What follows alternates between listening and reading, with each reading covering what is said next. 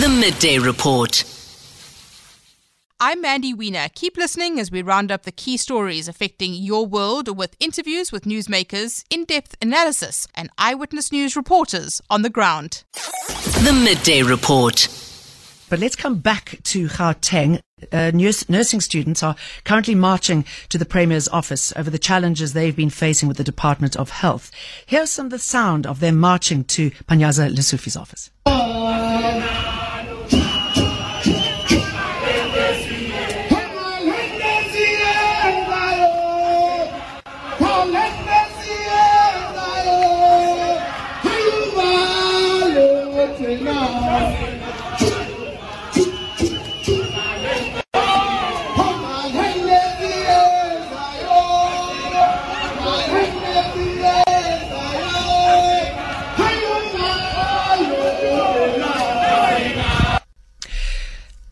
EWN's Gloria Matswere is there. Gloria, tell us about what's been happening and what the aim is today.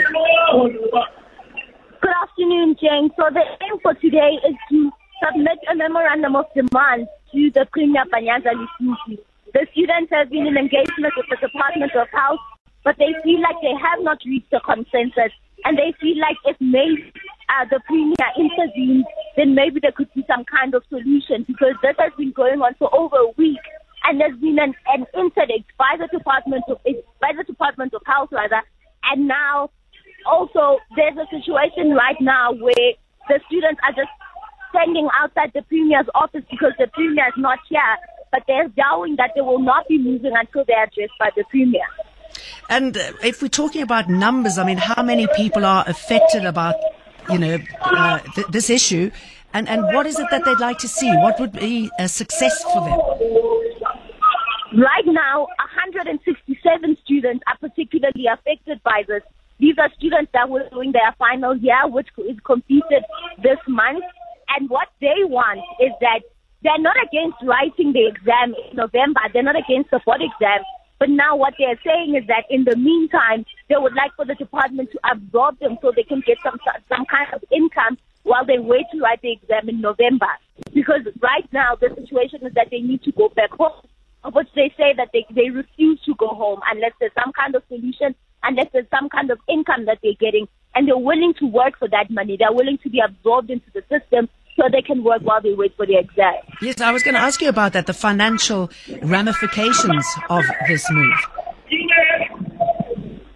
The financial implication of this is that around 167 students means that the department needs to put 8 million into this, and their argument is that they cannot afford that kind of money. And it will set a precedent for the rest of the students, because once these students are funded, the extra 8 million is given to these students, then the other students who are doing their second year and their first year are going to expect that their course be extended as well, which would mean that the department would be parting ways with over 70 million rand. All right, Gloria Matswere, let's leave it there. I'm sure we'll be tapping into you throughout the day to see if there is some sort of solution on the cards.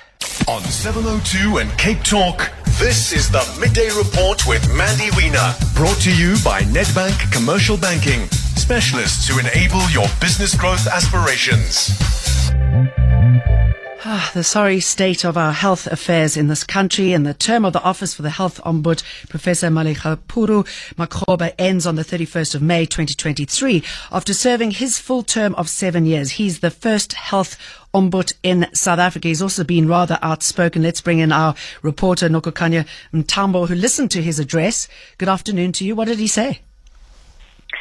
Good afternoon, John. Jane, apologies.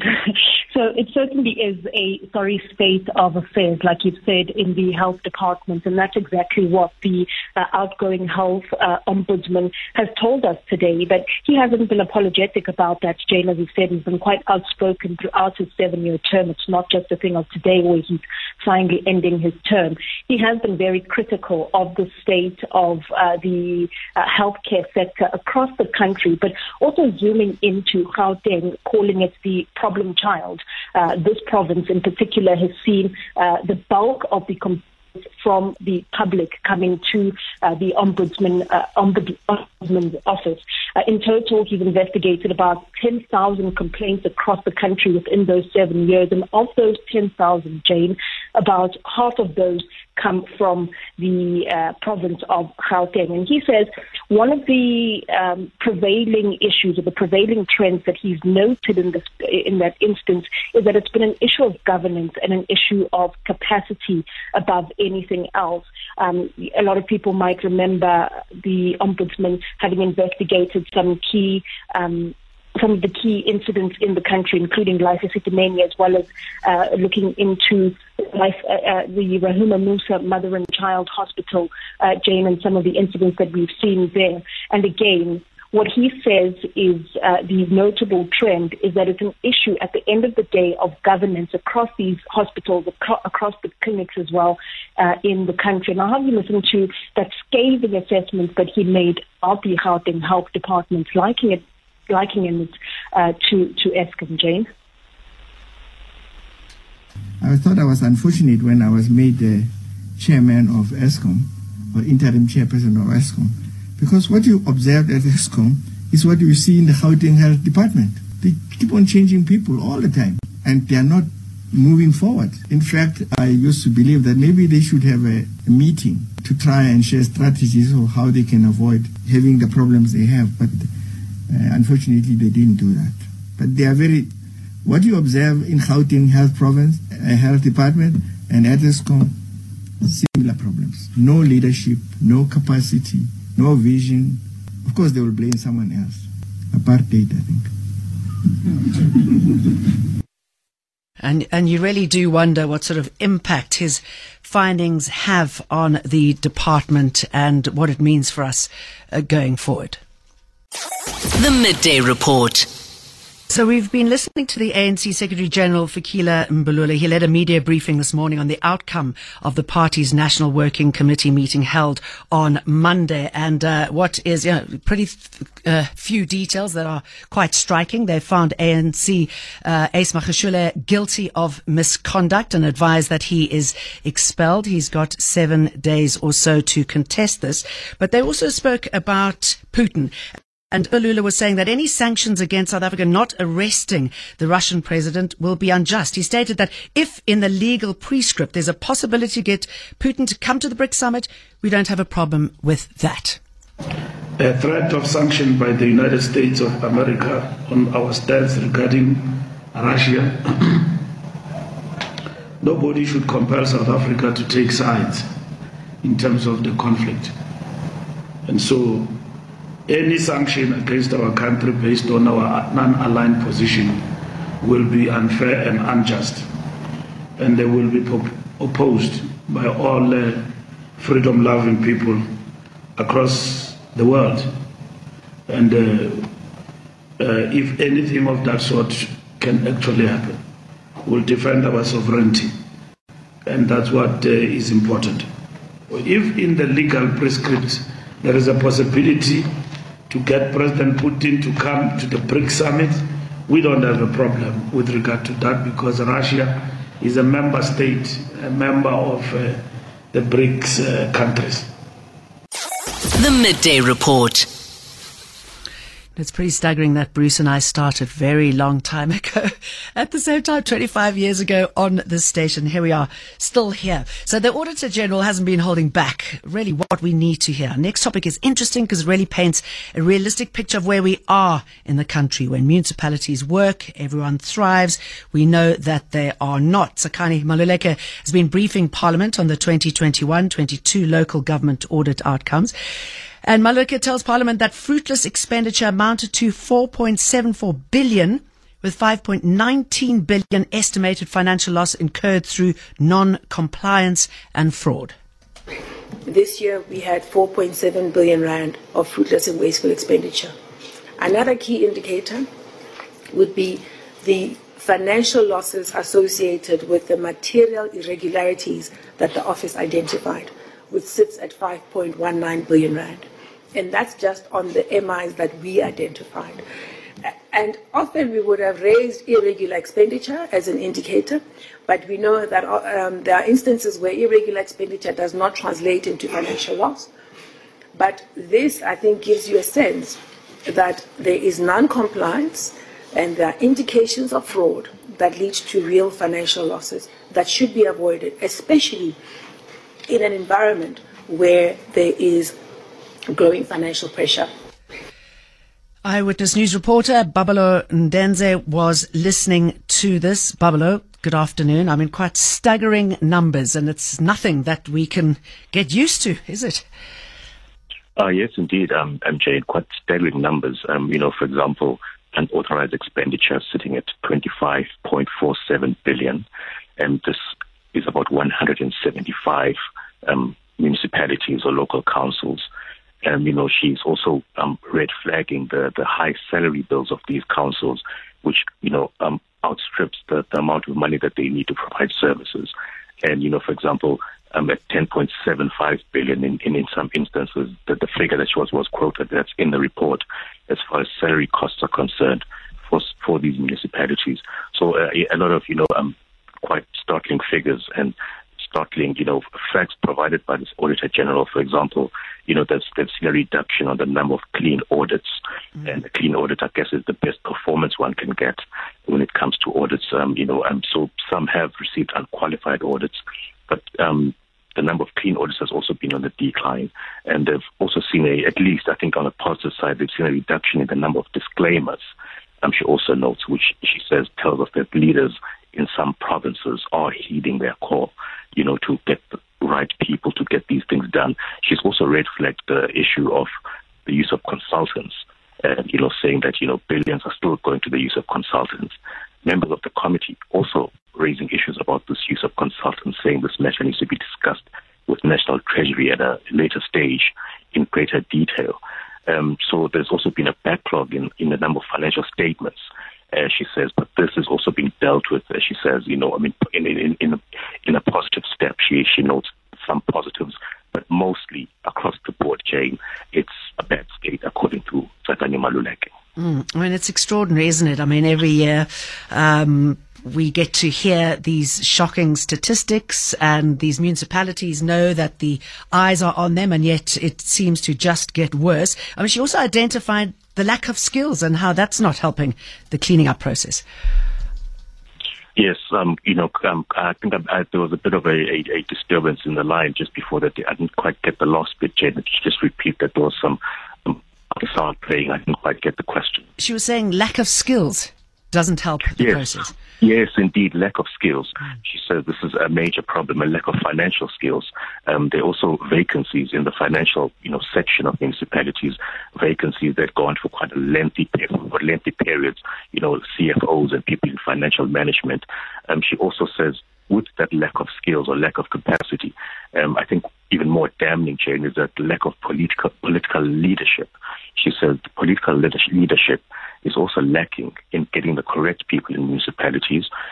Politics really is at the center, of the root causes of these bad audit outcomes.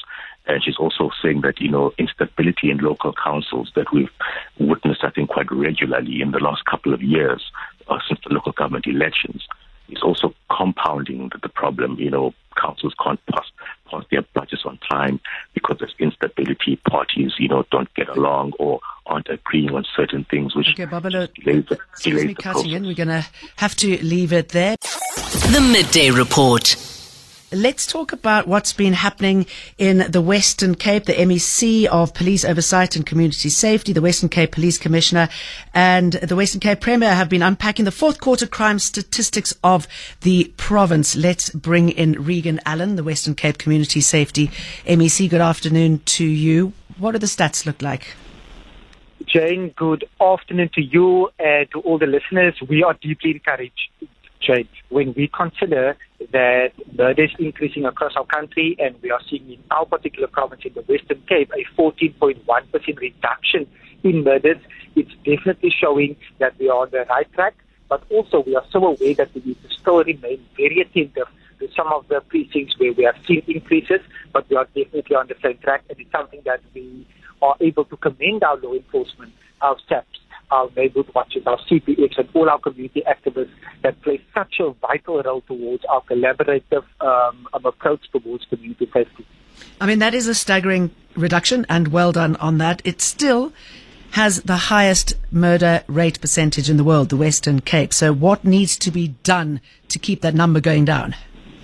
What needs to be done is that we need to continue, definitely, Jane, in our approach where we are very direct and deliberate in our data-led and evidence-based deployment of our lead officers, whereas the Western Cape, we have stepped up and we have 1,300 of those lead officers that are working in our murder hotspots, but also, Jane, the call for more policing powers, the call for us to ultimately have those powers where we can ultimately take the responsibility and ensure that we can bring safer spaces to our areas. But also, in the current climate, I'm very keen and deliberate in making sure that our oversight role over the South African Police Service is actually leading to better service delivery. We are very strategic in our approach, but it's definitely where we are putting 350 million rand towards the lead officers for this particular financial year, which is ongoing. I'm even now on my way to the Overstrand, where we are graduating a number of the peace officers, which we have set up in a number of our municipalities outside of the city of Cape Town, knowing that we are needing to bring safer spaces across our province. But it's definitely on the right track. We have a goal, Jane, that we aren't hearing from other provinces across our country, but it's a goal that the Premier, Alan Winde, has actually put on the table by wanting to reduce the murder rate by 50% by 2029. We are definitely on track in that regard, but we definitely know we have a long way.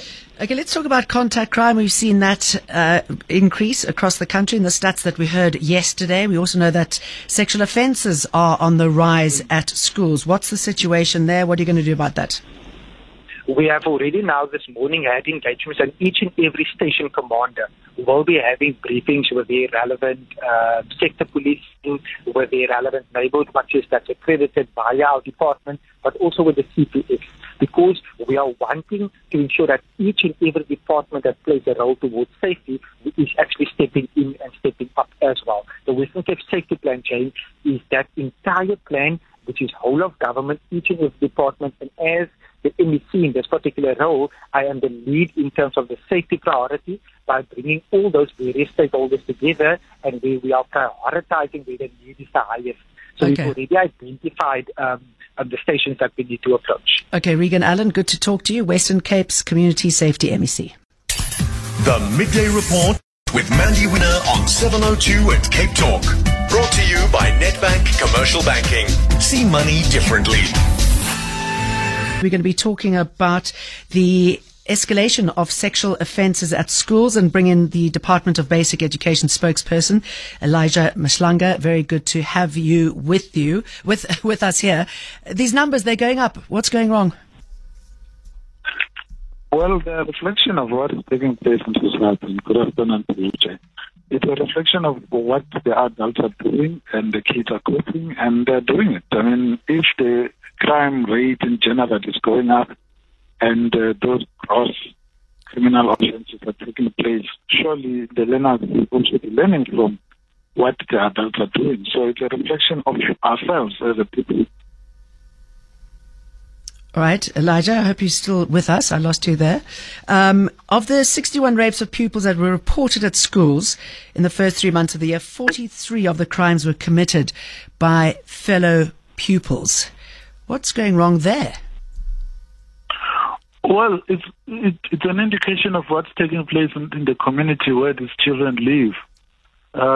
We cannot isolate the school from where it is located. So what we see happening in school is what the learners bring from home, because if a learner has been taught to respect themselves and respect others, that's what they will do. But if they don't practice that type of conduct, then it's what they would have seen elsewhere, especially where they live. So we are saying that it's a reflection of the moral decay in the society. I've got a quote, Professor Catherine Ward here. She says that pupils are living in a perfect storm of a failed education system, experiencing numerous factors like abusive families, communities, and sometimes manipulative friendship groups. It really is the perfect, imperfect storm, isn't it? No. That's a narrow view, which is extremely unfortunate, especially when it comes from someone that's that educated.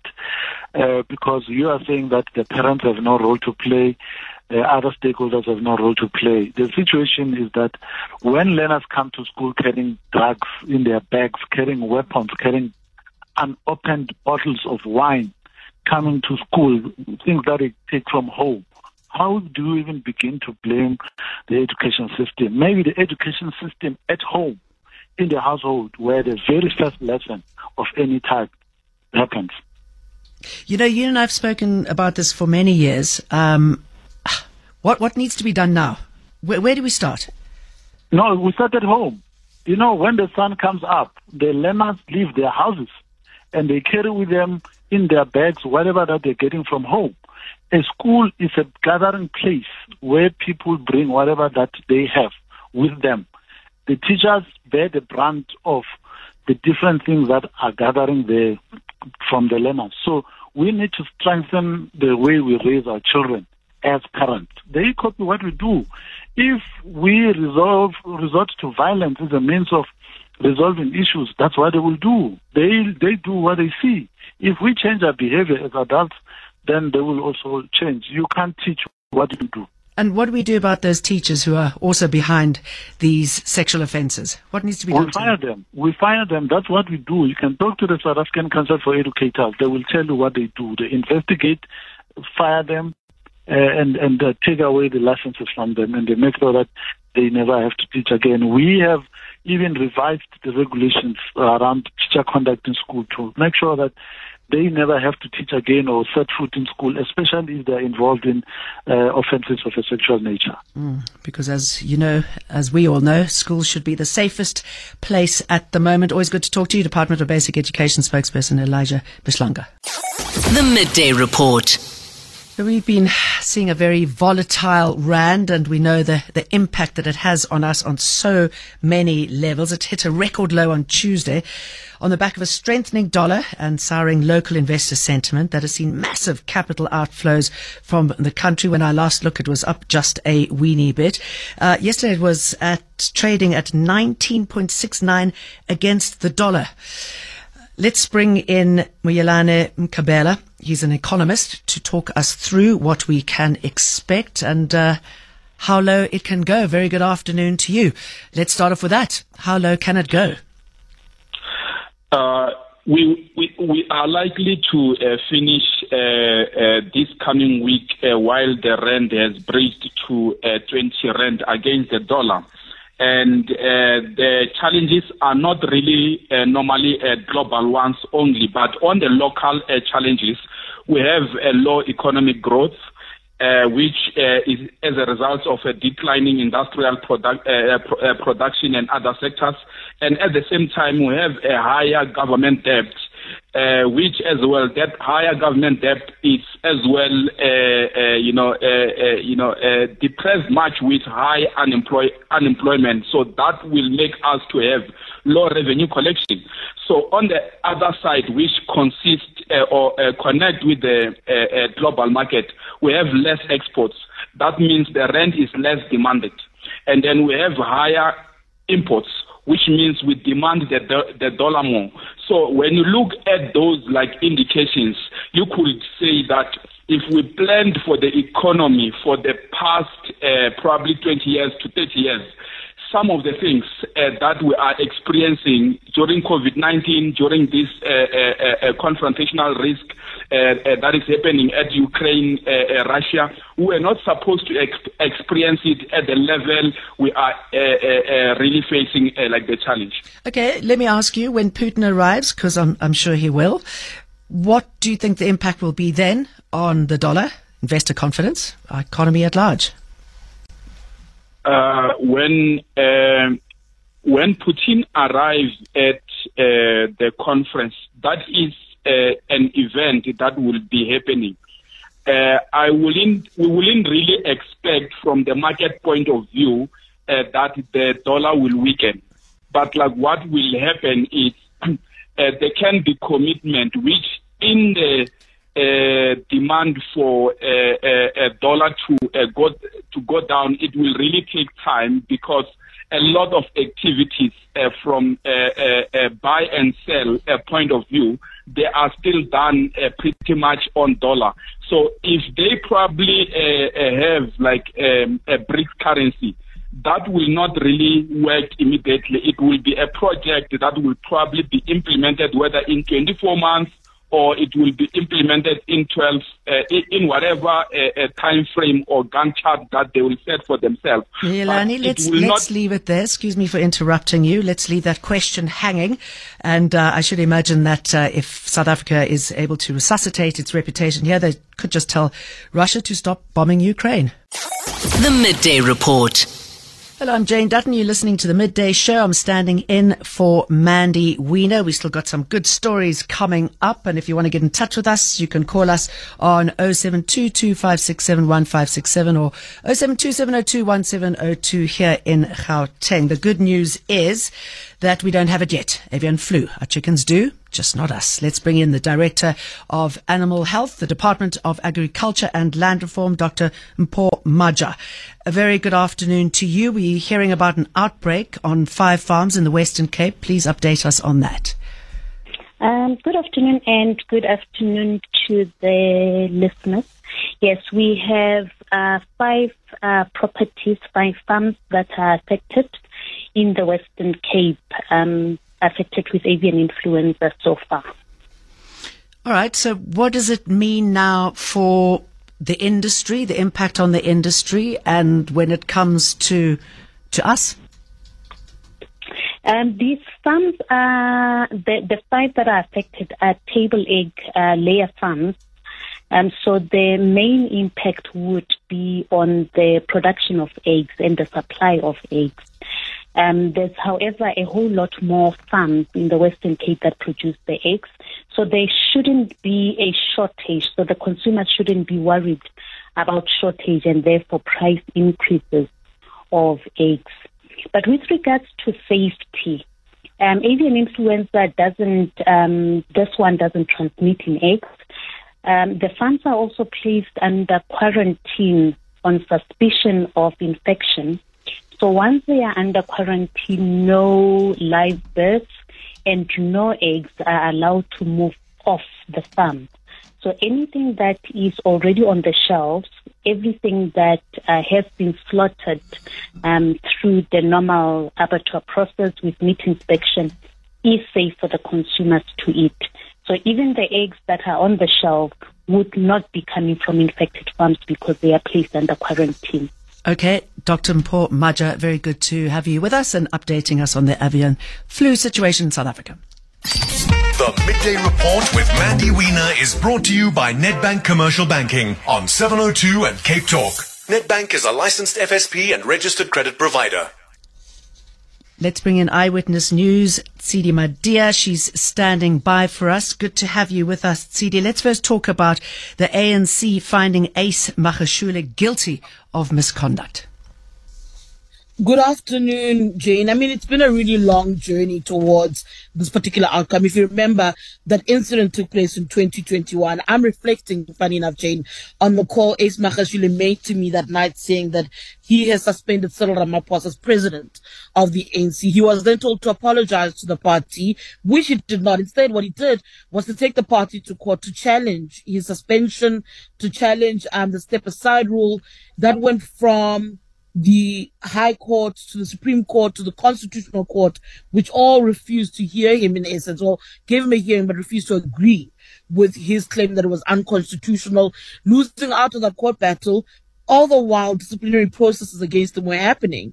There's been a change of administration, Jane, in the middle of all of this. So it was a matter that was left unfinished, if you may, from the last ANC administration. So a new disciplinary committee came into play, and they had to pretty much pick up on things that were left unattended, including Ace Magashule's matter. There were a lot of postponements in his disciplinary committee. So they finally reached a conclusion in the matter, saying that they found him guilty of failing to apologize to the organization. He does have a window period, Jane. He's got 7 days in which to make representations as to why he should not be expelled from the ANC.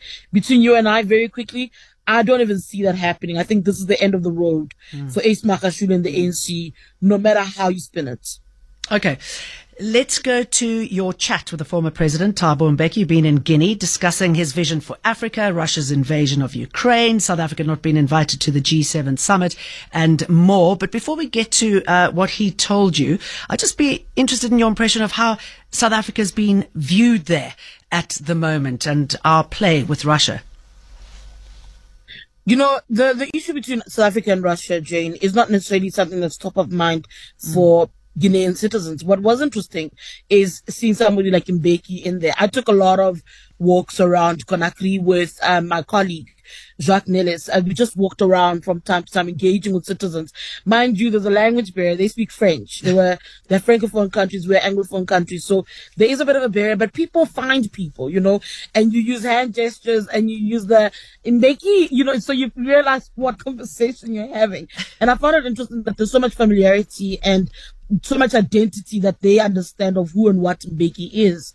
I mean, we call Mbeki a Renaissance man for a reason, an Africa Renaissance character for a reason. And you find that his name catches some expression, finds expression in countries as remote and as far away. I mean, it was almost a 20-hour commute to get to Guinea. So those kind of areas, those kind of people find, they resonate with the name Thabo Mbeki. They think they understand what he's about, Pan-Africanism.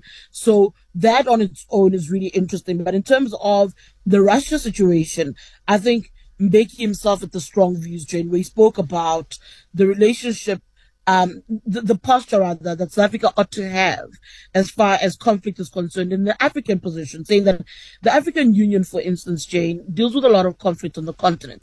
It can never come out and say you are wrong or you are right before going to a negotiation table, saying that you must hold your neutral posture at all times, including this Russia-Ukraine conflict, saying that the minute you start taking sides publicly, you make it difficult to go to a negotiation table and stop people from using guns. So you ought to get people to stop firing guns. And to do that, you go to the negotiation table. There, you say you are wrong and you are right.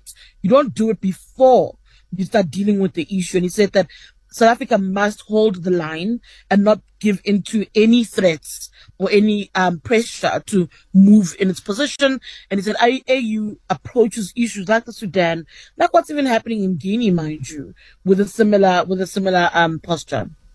Okay, and we can find out more on your podcast, Politricking, but let's listen to what he said. It says that we have a serious problem of the deterioration in the quality of governance. That deterioration has been with us now for a number of years. This cholera outbreak in Ammanstral is an illustration of that. There are many, many other illustrations of that. You can't have people coming to chop down pylons, carrying electricity cables to go and stand and sell. The story is to go and sell the metal. Doesn't make sense. But I'm saying in the end, all of this reflects a very, very serious problem of the deterioration in the quality of governance, which has got many reasons, but it's something that urgently needs attention. Do we have the will, the capability of actually attending to the many challenges that we are confronted by as a country? There are many, many South Africans who are very ready to contribute whatever they can to address the challenges.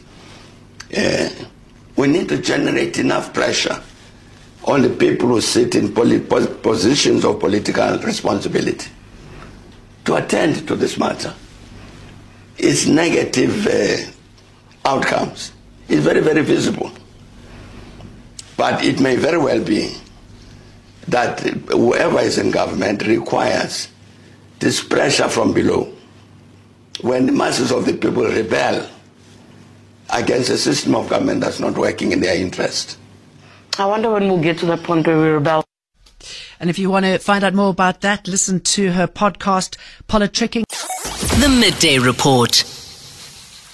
That's a wrap of the day's news. Don't forget you can catch the full Midday Report live on 702 and Cape Talk via our streams on YouTube and our website 702.co.za and capetalk.co.za. Keep checking in for updates from my colleagues at Eyewitness News. Till the next time, I'm Mandy Wiener. The Midday Report.